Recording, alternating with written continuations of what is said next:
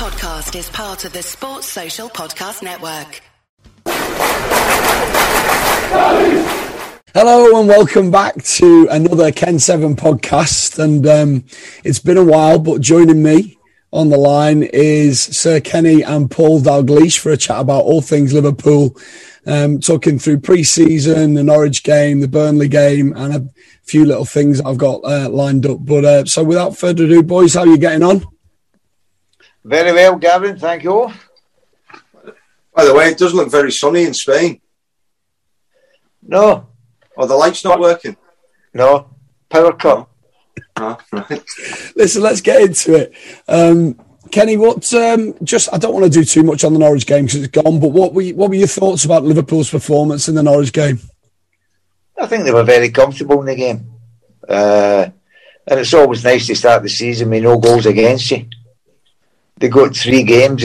Harvey Elliott get a wee run out towards the end of the game, and that will not do any harm. He did fantastically well at Blackburn last year, and I think if they're looking to, or somebody within the squad that doesn't play as often as he would like to play, is looking to move on, then he's having a wee look at likes of Harvey Elliott and some of the others to see if they could fill the boots that the guys are going to leave. So. I think all in all, it was a successful day.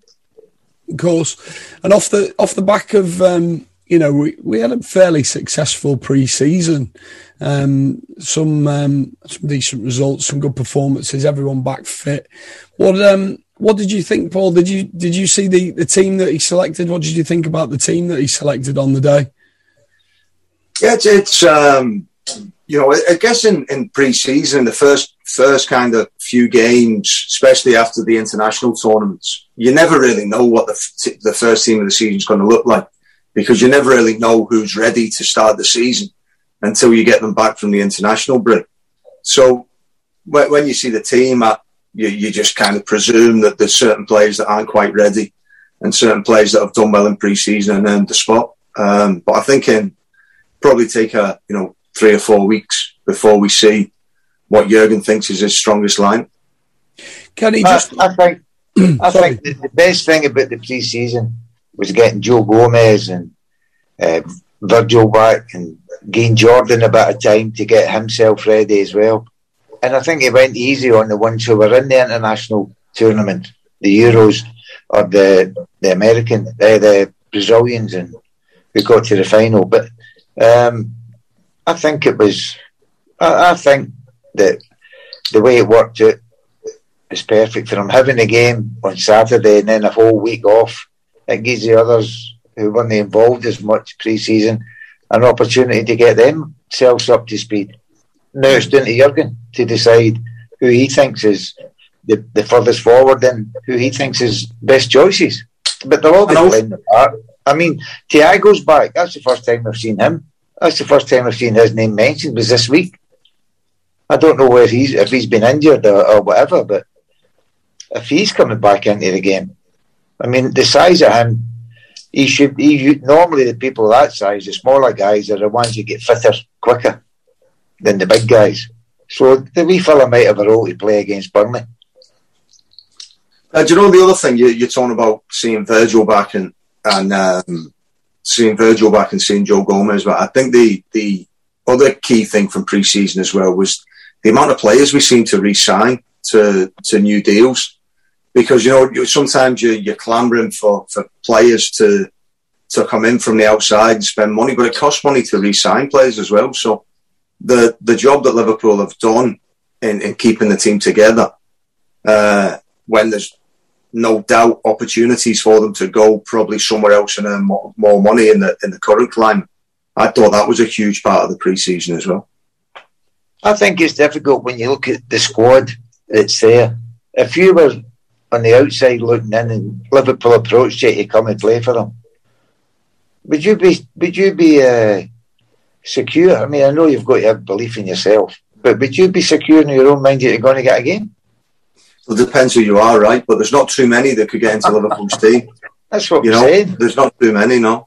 But it's you look round and you go, okay, well, who would you take? You know, even the top ones. You know, look, and I'm not saying we would have got him, but even like, you know, Messi becomes available.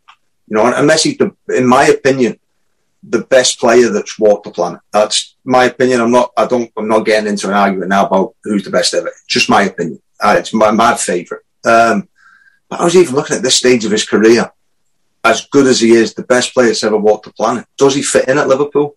You know, and you can go through a lot of the players that have moved, and you think, you know, it's because it's not only are they good enough, it's do they do the defensive work? Are they the right profile to fit into the team? Because what we've also seen at Liverpool is the adaptation time that it takes some players to adapt to the high intensity running and the style of play. We've seen players take time to adapt. So it might even be, you might even get a surprise with the likes of Minamino this year. You know, the ones that have been here a while, and even the Thiagos, the ones that have been a season and then coming into the second season. Naby Keita's been a few years. He's never really broke out. So it might be, you know, rather than players from the outside coming in, and the highlight of the pre-season might be the advancement of the players on the inside adapting. I think that's perfectly feasible, Paul, and it's better to have somebody that's been there a year ago than coming in now, because the new one that come in, Kouyaté, he's maybe take a little bit of time to settle down and get used to the ethos that Jurgen has, because it'll be different to the one he had at Leipzig. Yeah. So it's better, and you've got Joe Gomez, you've got Virgil back, you've got Matip. Hopefully he's going to have a good run. He's had a few fitness problems in the past as well. So, but they're already been there. They've settled in. They know what's asked. They know what's been asked of them, and Jurgen knows what to expect from them. And the other lad, Kouyaté, might take a wee while to settle in. But I think we're well covered everywhere now. Yeah, I think there's not. I don't think there's a desperate need. I don't see a real glaring weakness in the team. Do you? No, and the thing is good for Jurgen as well. You see some of the younger boys. I mean, like Curtis Jones was in last year and got through. Harvey Elliott's come back for a great spell at Blackburn Rovers. He'll be in the frame somewhere or in and around the bench. And Jurgen's got to make his mind up. If somebody comes in to buy maybe some of the players that are on the fringe, that maybe look to be moving on somewhere to get some more games, is he going to be confident enough to put the youngsters in? I think he's sizing them up at the moment, and he can make that decision if he's asked. So he's preparing himself for them and the need that they have to go, or they want to go, and he has to, and he's got an option to sell them or keep them. Yeah. I've got an agenda, and you are literally going through the agenda without me asking you the questions. So well, I have a question for you. Oh, go on. What's your medal for? It's the Premier League. It's the Premier League medal, winners' medal. Oh. Mrs. bought me it. Ivy actually bought me it. It was like a present. So, so when you can't win shit yourself, you buy winners' medals of other people that have won stuff. Is that the way it works, Gavin? I know. Is that like the participation trophy? Because you enter the match, you get a medal. Is that the way it works? Yeah, that's exactly. What was the last thing you? What was the last medal you won, Gav? I can't remember. The same time as Paul. I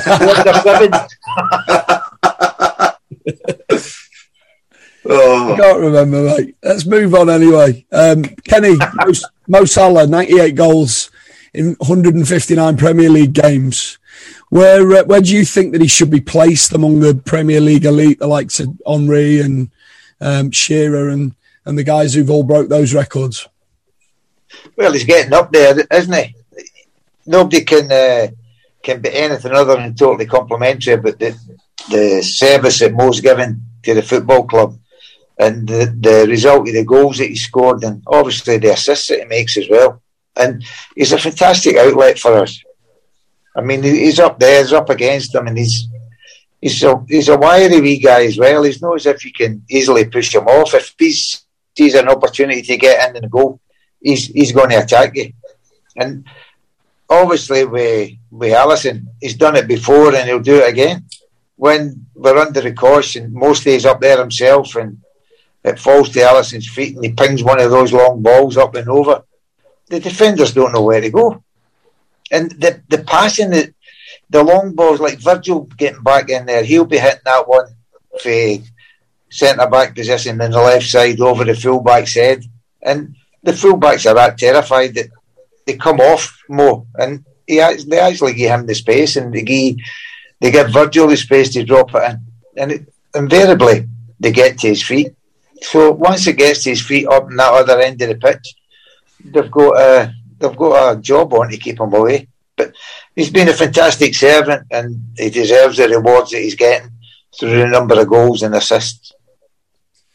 This is a massive shout. I think he might be one of, if not the most underappreciated players in world football.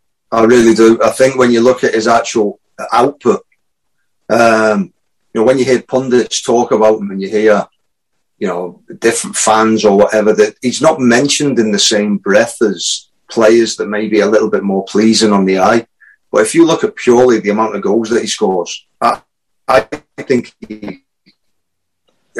genuinely the most underappreciated player in the world. Because if you look, because sometimes he gives the ball away if he's combining between the lines, or sometimes a finish might not be. It might look a little bit unorthodox. People, even when you hear people in the media talking about him, he doesn't get the credit he deserves, I don't think. And I think that, when I use him as an example, because I think it's all to do with his movement, what he does without the ball.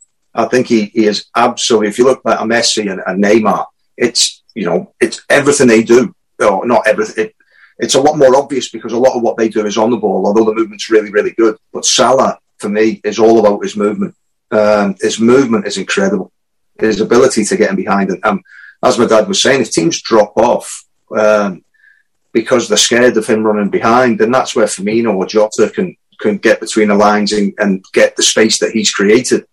So he's, I think for him, because Mane does it, but he started to come a little bit more between the lines.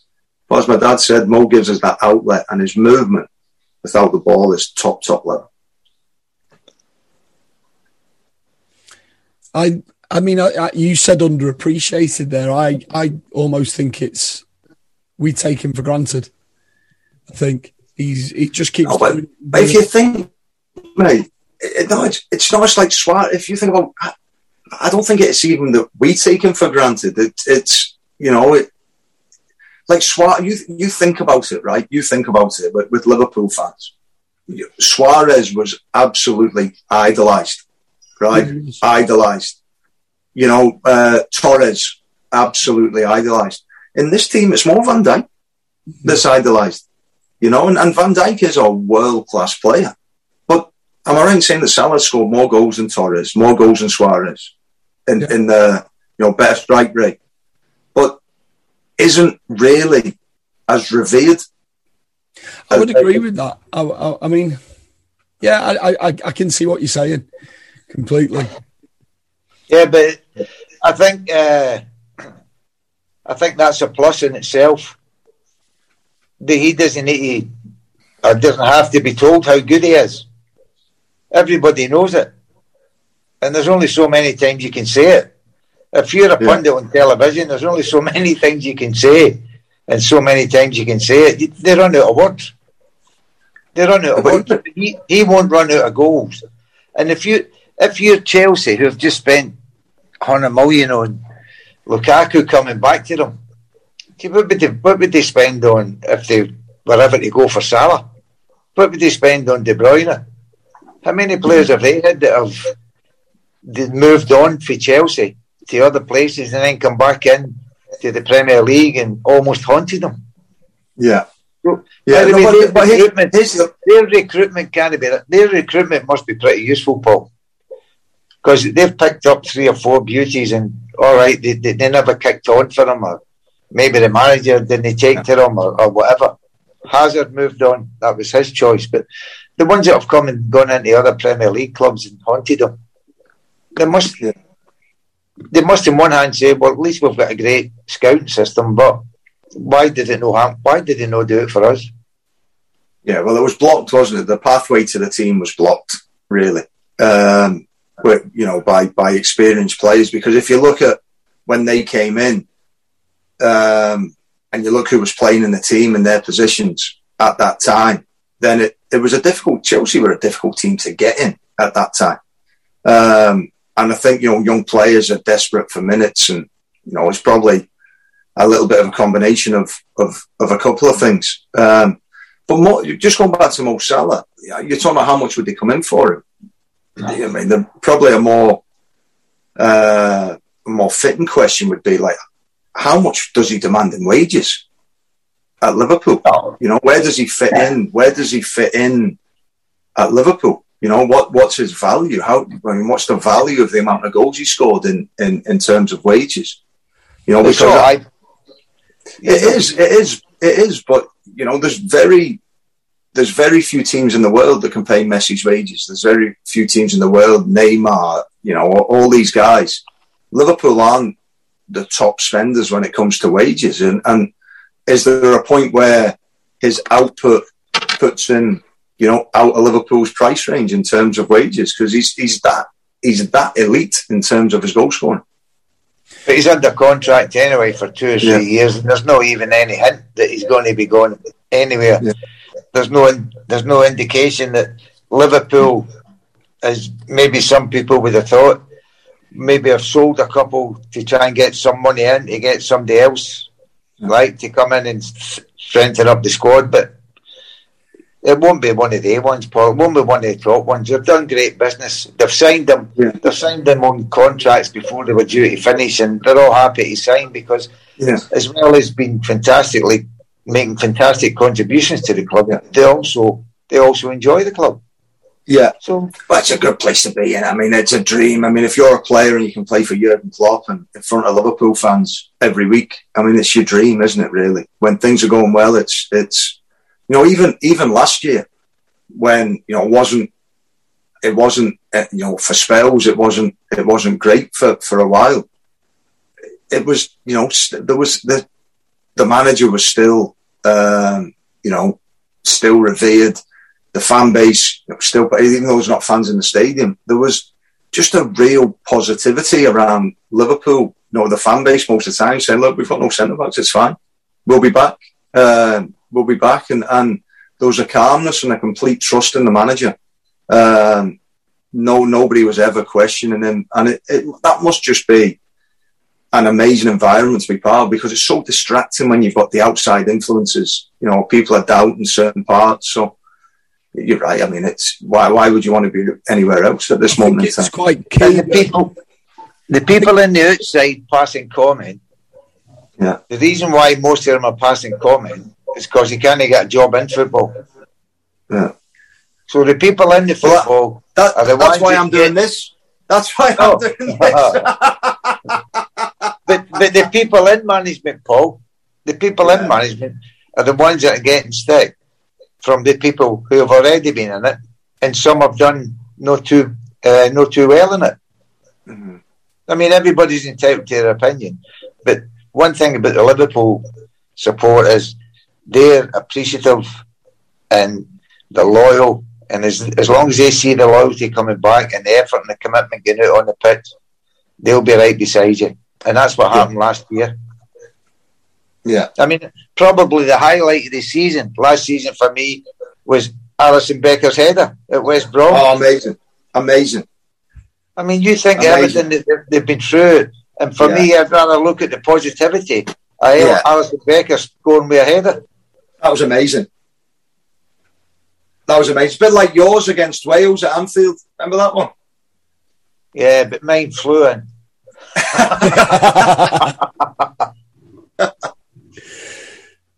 Listen, we play Burnley tomorrow. What are your thoughts? The Ginger Mourinho. Is that what he's called? I think so, yeah. I sound like him at the moment. Yeah. Someone commented the other day. But you've got a beard as well. You know what I mean? He's got a bit of a beard. And listen, you are actually ginger and you dye your beard as well, so we could call you. Yeah, at least I've got a choice though, lad. So you could be the ginger Mourinho as well. You know what I mean? Who do you want to be, the ginger who? To be honest with you, anything that covers half my face is probably a good idea. Do you know what I mean? Burnley tomorrow, Kenny. What sort of game do you think that's going to be? That'll be a difficult game. Sean Dyche, over the years, has done a great job there. They thought they were going to be in a wee bit trouble last year, but they got themselves out of it quite easily in the end. So you know what you're going to be up against. You know they're going to be totally committed and won't be too adventurous.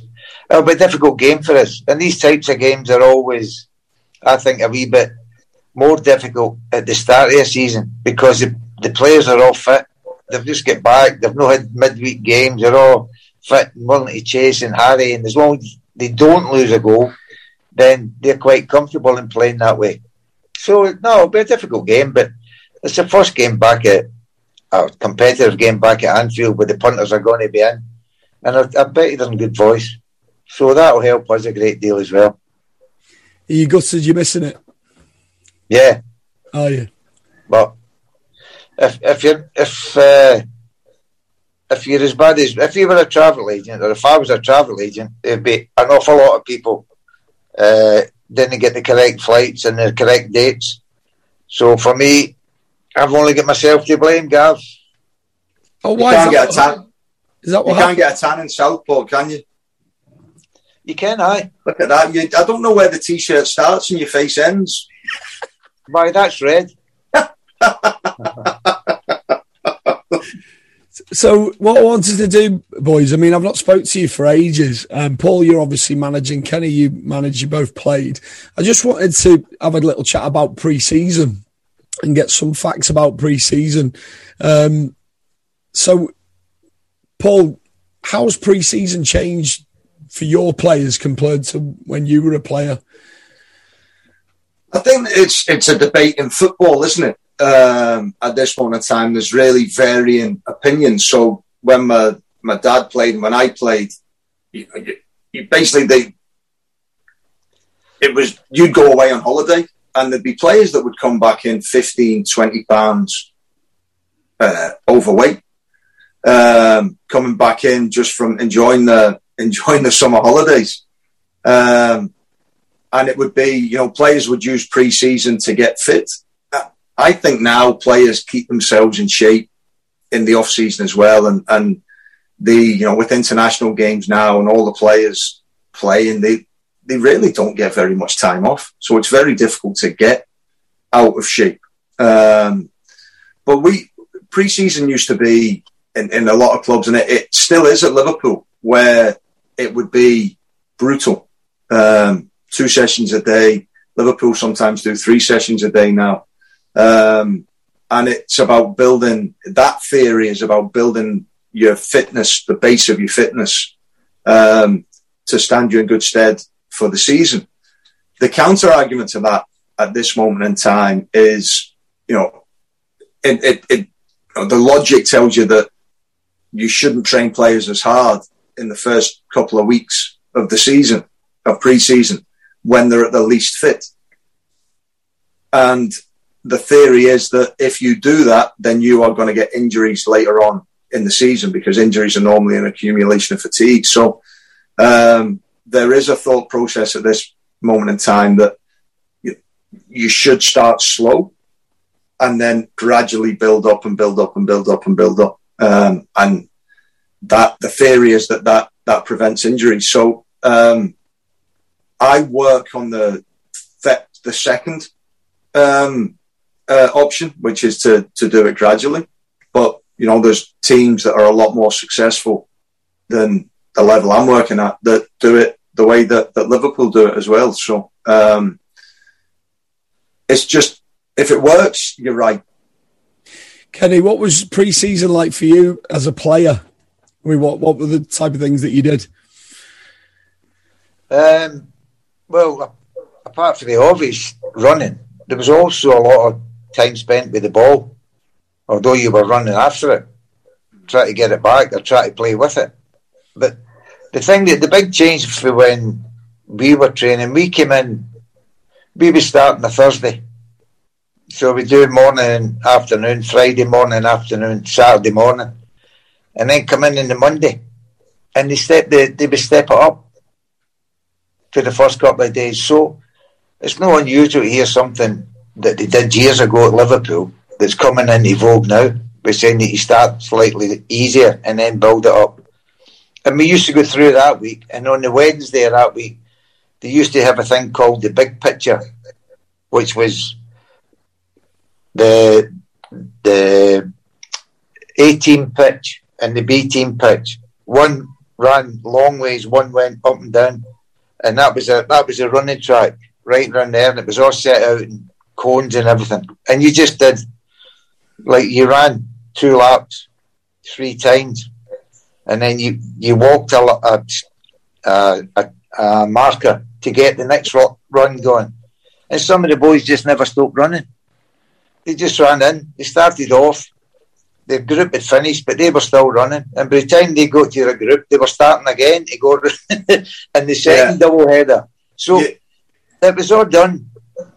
It was all really, really well thought out for us. So that was a Wednesday, and then you'd have a match. Your first real match amongst each other would be the following Saturday morning. And then we get Saturday afternoon off. And the boys would go to the pub probably. But they get Saturday afternoon off. But the big difference was we used to play games, opposition games. We never played like that's interesting this year, the number of half-hour games there was. Like two different 11s. I think, well, look, there's a lot more people involved. And if there's a lot more people there, it makes common sense that they've all got to get a game, haven't they? Yeah, so playing a half-hour might be all right. I don't know, but we used to play 90-minute matches. I think it makes sense because you know what you want to try and do is build up your minutes gradually. So if you can do 30 minutes, then 45, then 60, 75, 90, then that's a gradual progression. And if somebody can get through 30, then build them up to 45. So what it'll be just the ability to get everybody the right amount of minutes that are needed. And what we would do, Dad, when you'd have a Liverpool team that would play, or Celtic, Newcastle, whoever, and then you'd have they used to call it a Liverpool 11, right? Which is like the second team that would go and play somewhere. So say you had a squad of 25 players, the first 11 would go and play in one game, and on the same day, the kind of bottom half would go and play someone else, like an 11, they were called. So they've always kind of manipulated the schedule to try and get everybody minutes, but there's so many people involved in football now that want an opinion. There was a game there. Osasuna played Southampton one day and played. Oh no, it was Athletic Bilbao played Southampton one day and Liverpool the next. Mm-hmm. So they played 20 odd players, and the ones that started on the Saturday didn't start the next day. Yeah. So there's different variations. I think the most important thing is you get as many people as fit as you possibly can as quickly as you possibly can, without getting them injured. Yeah, because you're always fighting that fine line, aren't you, between getting somebody fit and somebody breaking down, because most injuries. So basically, if you overtrain somebody in pre-season, that injury might not come out. It might not reach breaking point until midway in the season. But the fatigue has been accumulated normally. Most injuries are an accumulation of fatigue that build up over a gradual period of time. When you were talking earlier about people come back 10 and 15 pounds overweight. I was going to ask you about this. Did you know anyone who did that? Apart from myself. I can't imagine that. We used to come back, and they used to get, the polythene bag you get for your cleaning. Bin bag. The bin bag. Well, you could use a bin bag, but the polythene, the see-through thing you get with your shirts for the cleaners. Yeah. Used to wear them for training, pre-season. But it didn't make any difference. By the time you went home, you drank that much, no alcohol, but you drank that much, you probably put it back on again. Yeah. So I came back in one year and I thought, I'm going to make a real effort here. And I got myself down to 10 stone 12. And honest to God, I couldn't have burst a paper bag. I went, I'm not into this. I'm not supposed to be this way. I better start eating. So I went against it. I don't think it matters what you weigh. I think it matters in your mind how you feel. Right. Well, that's it. To be fair, you can be. I think the psychology of it is huge. You know, if you feel fit and you think you're fit, then that's half the battle. There was that thing about Robbie. But do you know the other thing, Dad? Do you know the other thing? You like food, so you're probably miserable. What do you mean? Rabbit food. You're probably miserable if you're eating rabbit food and not if you couldn't have your steak pie and peas. No, you couldn't do that. But I tried it. So it didn't work for me. So that at least I tried it. There's that thing that Robbie Fowler always felt more comfortable at a certain weight, which was a bit heavier than what was recommended because he felt like he could shield the ball better with a bit more bulk. I don't know whether you'd seen that. I remember reading that he'd said that. Gaza was the same, right? Gaza was the same. You know, he used to go through phases and you know, I always thought he looked best when he was just a little bit more natural. But then you get other guys that they look heavy and they're nowhere near the players that they are when they're in shape, you know. So I think everybody's different and everybody, you know, the mind controls the body. So if you look good, feel good, play good. Yeah. Paul, is the mental side there, right, for the weight, do you think the sports scientists take that into consideration now, or do they just go, you're 5'10", you should weigh this, and we're going to get you down to that? Surely they've got to listen to what the player feels. Well, it's more about percentages, right? So if you're it's about getting down to your body fat needs to be at a certain percentage, and rather than a certain weight, you know. And what we'll do now is we weigh players before training and after training, not to see how much they weigh, but to see how much fluid they lose in training. Because obviously we're in a warm environment, so the players weigh themselves before they go out for training and weigh themselves when they come back in, so they know how much fluid they have to put back in the bodies before they train the next day. And then obviously when they come back to training the next day, they can weigh themselves and see if they've put that fluid back on. So it's the that measurement you want before they start? What happens if that drops or goes up overnight? Well, if it goes up, you're not really concerned too much. But if it goes down, then and it's been a hard session the day before, then you look at that and say, well, maybe they've not rehydrated, because that's when if you're not hydrated, then that's when that can affect performance, especially in the environments that we play in over here with the heat. I would have thought individuals have got to be taken into consideration, as well as the rule of thumb that they have. That if you're 5'10", you weigh 12 stone, you're okay. So listen, I was having this conversation yesterday with one of the co. We're looking at something as simple as the simple answer is not really. But we were even looking at distance covered, and we're looking at certain players that are covering more distance than other players. And we actually had the conversation. This is the bit that annoys sports scientists, because you might be running more distance because you're positionally poor. Or you might be running less distance because you're in the right position all the time. So when you've always got to have context in everything you do. You know, I think, as I said, the every single aspect needs to be considered, not just the one perspective. And I think that's one of the problems that we have in football now. There's so many people involved. There's so many people that want an opinion. But you've got to, the Liverpool mantra used to be one voice as a coaching staff. You might disagree behind a door, but you need to have one voice going forward. And with so many different opinions and so many people with strong opinions, it's really, really difficult to have one voice. And as a head coach, what you've got to do is you've got to take all those bits of information and then make the right decision based on all the factors we're talking about.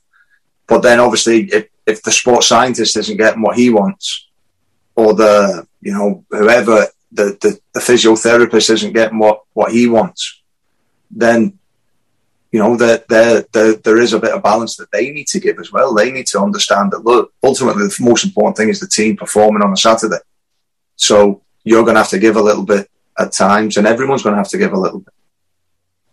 I mean, I think also they've got to have a bit of street sense, right? Because when we used to train and they put markers out for us to run, they always put the markers an extra few yards further than what they wanted you to run, because they knew you would cut the corner. They knew if it was a circle, well, they're not going to run outside it, are they? They're going to cut inside it. So they made it that wee bit longer, so they were actually getting exactly what they did.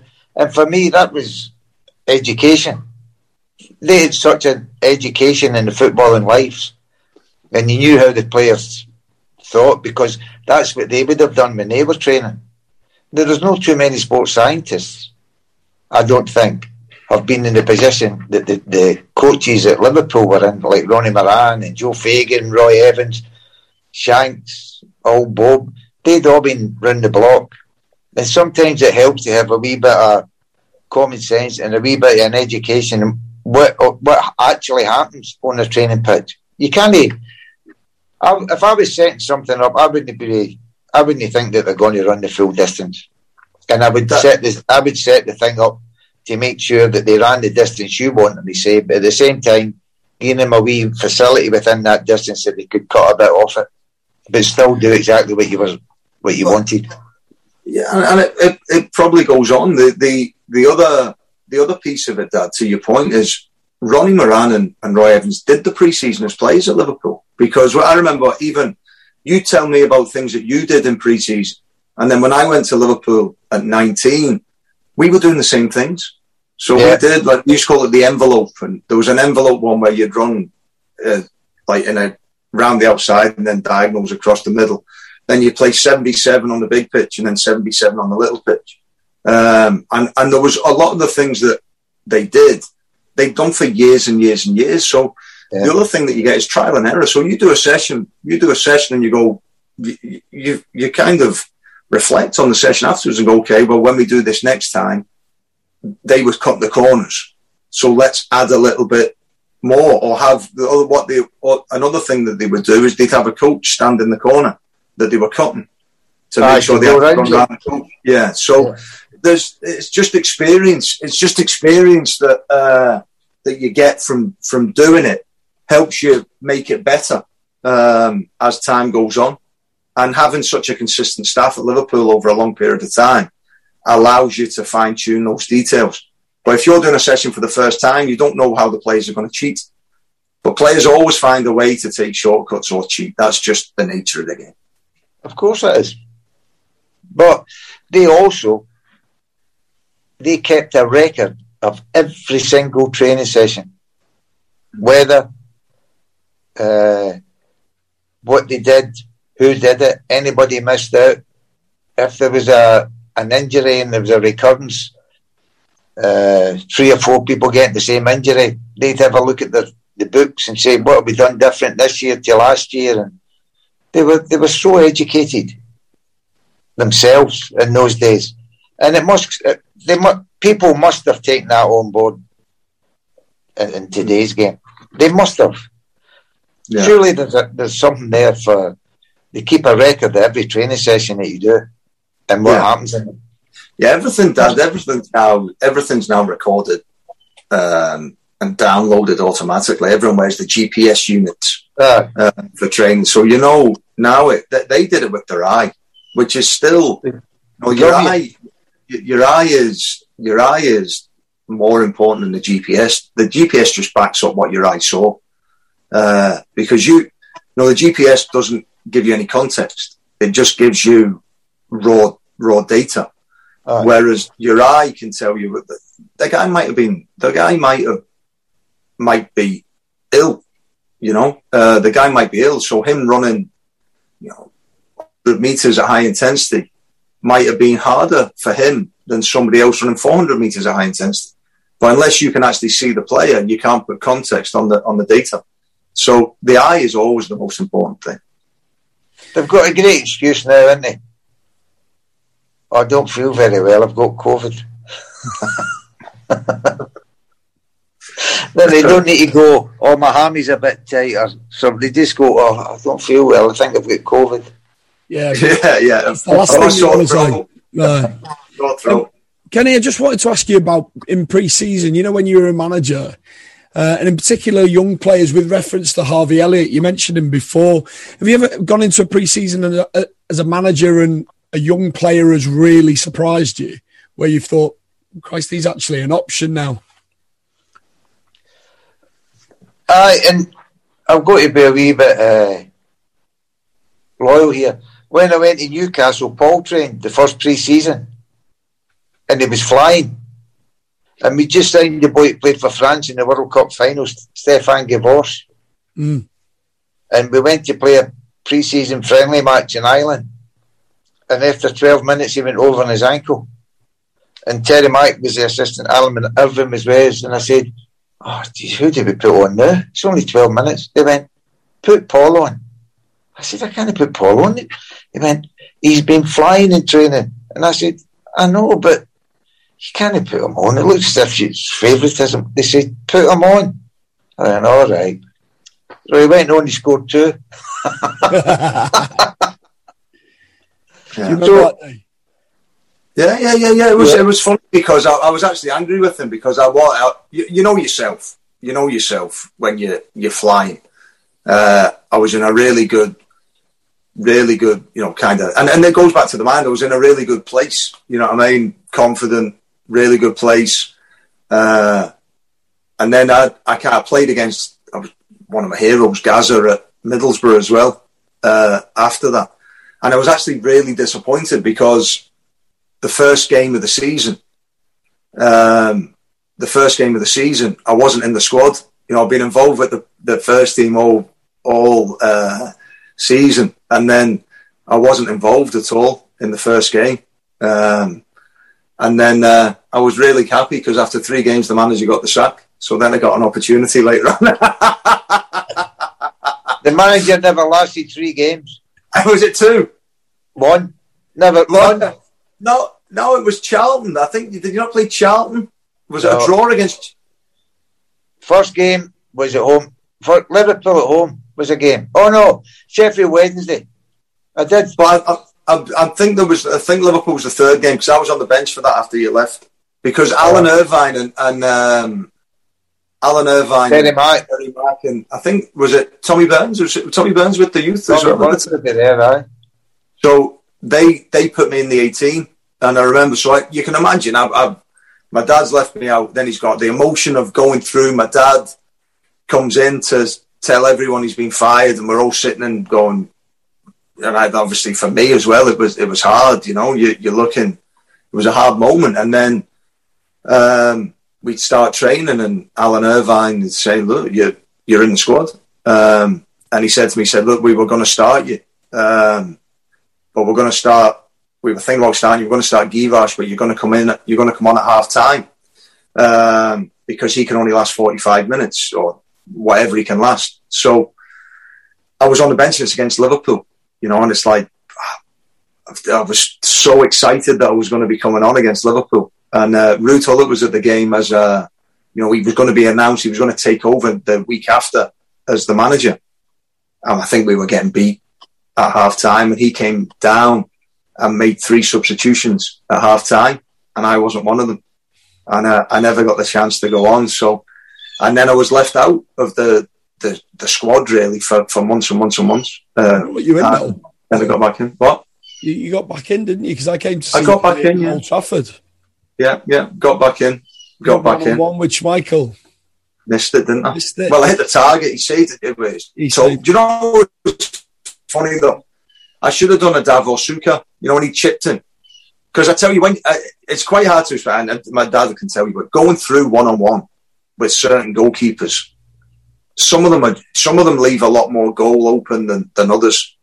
And he was one where you go through one-on-one, you're looking at the goal, you're looking at him, and he's so big, because his shoulders were massive as well, and there wasn't that much of the goal to look at, to be honest. Whereas other times you go through and you're like, it's a goal already, because the goalkeepers don't cover much of the goal, but he was massive when you went through. Which was a big one that you went through, Dad, on, and you looked and you went, that's... was there anyone that you went through on and you thought, doesn't leave much of the goal? Well, I think the ones that are more difficult to beat are the ones that stand up longest. Yeah. And I think you find Alisson at the moment, for me, it's as difficult to get one past him than it is anybody else. Because he's athletic and he's big and he's a presence. And the number of times that people have gone through one-on-one against him and he saved it is numerous. But Shelton used to be good at it. He used to stand up. So if they stand up, just aim for their feet, you've got a better chance. He wasn't the biggest though, was he, Shelton? No, but he was quite a big fella. Yeah. So, going into the season, Kenny, what do you think about Liverpool's rivals, the business that they've done in the transfer window? Everyone's sort of writing us off. Who do you expect the strongest challenge to come from? I think it will be the usual suspects. I think obviously Man City, Chelsea, Man United look strong. I don't know about Arsenal. They're still spending money, so what they're going to end up with, we'll just have to wait and see. I think also it'll be interesting to see how Rafa does at Everton. But I think it'll be the usual suspects up there at the top, and I think we'll be right in amongst it. I mean, I agree. I think the business that Man United done seems very canny, and I'm interested to see how they get on. I think Varane is a great signing. Canny? Like, canny means, canny is signing the likes of Diego Jota or Mo Salah that might not be. You're signing Jadon Sancho and Varane. That's not canny. There's no kind of laptop geniuses digging those guys out of the woodwork. I mean, they're good signings, but it's not canny, is it? It's obvious signings, really. Whereas they needed a centre back, they went out and got Varane. I'm much happier with the way Liverpool do things. I would say that Bruno Fernandes, a lot of people were looking at him. Man United took the chance on him. Man United took the chance on him, and he's been outstanding in terms of numbers. I don't think the business this summer has been canny, Gav. I think it's just been obvious. I think they got into, Jadon Sancho was one that they wanted to bring in, and it almost became a challenge to bring him in. Whereas Varane, I think, was what they needed to play alongside Harry Maguire. Mm. Also, did I say Chelsea? They'll be up there. Yeah, Chelsea will be good. I think Chelsea will be good. Yep. Chelsea United. He's done excellent since he's getting in there, the manager. He's done brilliant. Yeah. And I tell you, Dad, that you can't write off Leicester. Leicester keep doing well as well. They keep ticking along. Nobody really mentioned them last year, and they found a way to be in amongst it. They beat. I know it's only the Charity Shield, but they beat City in the Charity Shield. But I think it's going to be interesting to see if they stick with the pace. What might favour them, and I've no looked, as if what level of team they're playing against at the start of the season, and when they start getting into Champions League games, how that's going to, what strain that's going to put on the squad. and see how they can survive through that. So I would have thought that they might be up there, but they won't be threatening the league. No, I'm not saying they'll threaten the league, but they have had a great start. They had a great start with winning beating City 1-0, but Paul, City were playing some of the kids in the Community Shield, and it wasn't their strongest team. And they started slowly last year as well. Just as well, it gave other people a chance. But losing at Tottenham, they weren't enthralling at Tottenham, were they? No. Lost 1-0. So I don't know. I think City will get themselves together and they'll be up challenging. Let me ask you something. The usual suspects. Let me ask you something. They've signed Grealish for £100 million. City are already good. Does Grealish give them £100 million worth of value? Does he make them significantly better? I mean, how many points do you think signing Grealish will equate to? I mean, for me, it seems like he's if they get to if they win the Champions League, it's justified. I get that, yeah. And forget the money. The money's only relevant if you can't afford it. Yeah, I suppose so.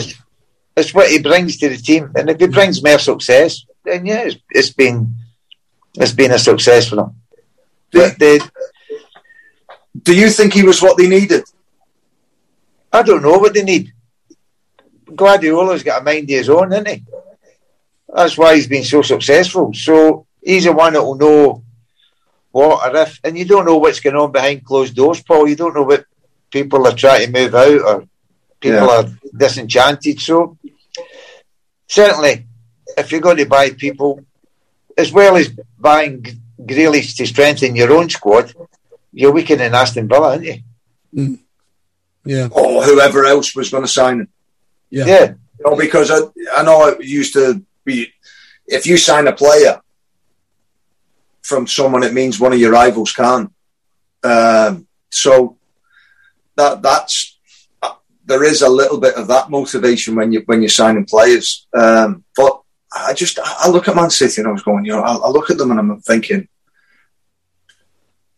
if I was going to spend 100 million on that team, would I have gone after Grealish? And I might come back to look stupid. He might tear the Premier League up, but he's a good player. But I look. You've got Mahrez, you've got Raheem Sterling, you've got Foden, you've got you can keep going up. You've got De Bruyne as well. That's kind of an attacking player that plays in there. Yeah, you've got. Well, it's more like the. I just look and I go, okay, what?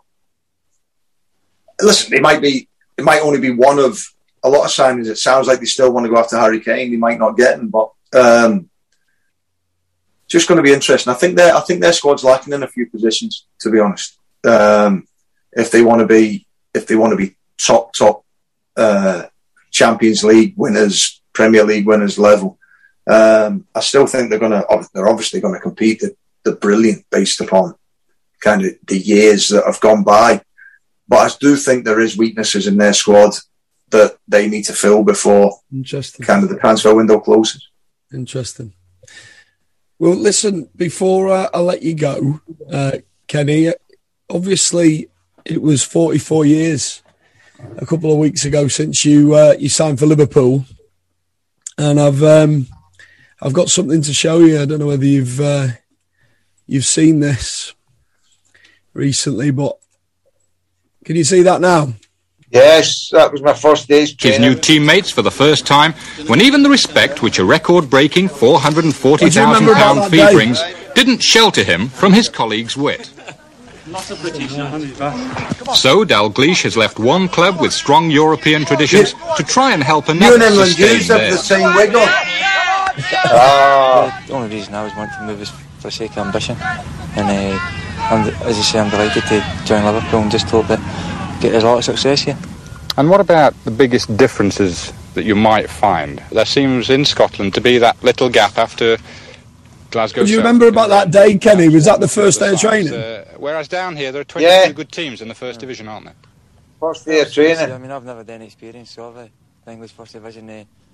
Very happy, aren't you? Look. I don't think I'll be able to pass judgment. Very happy, look at that. Every time Rangers or Celtic played the team, it was like a cup final for our side. So really, it was, although it might not have been a high standard.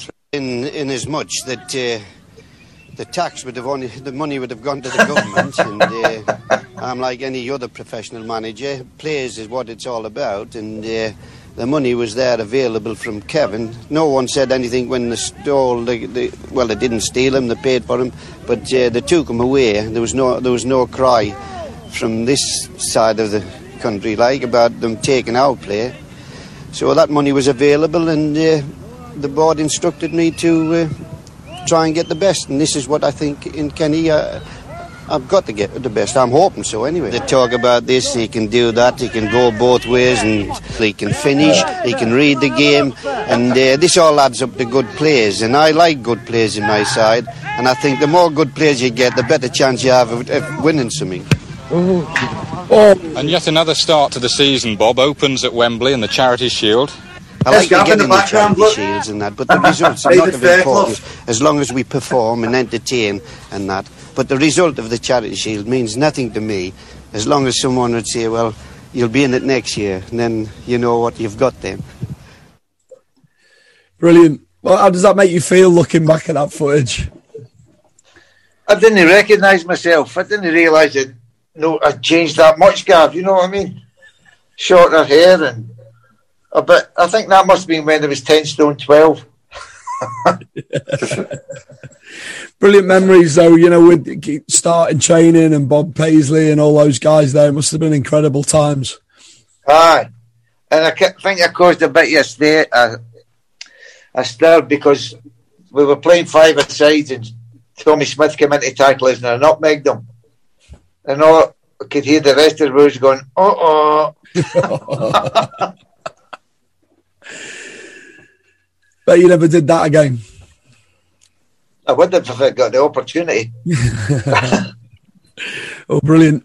Boys, thanks very much for your time. All right. Appreciate it. And yeah, thanks, Gavin. And congratulations on the medal. Cheers. Well deserved, mate. Well deserved, mate. Really proud of you, mate. Yeah, it's a present for my daughter, by the way, so, Yeah, no, still, don't make me feel bad. I don't have feelings.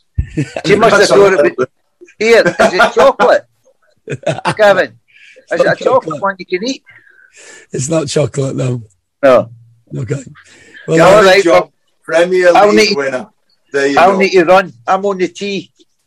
All right, well, listen. See you later. Gavin, thanks very much. Pedro. Bye. Sports Social Podcast Network.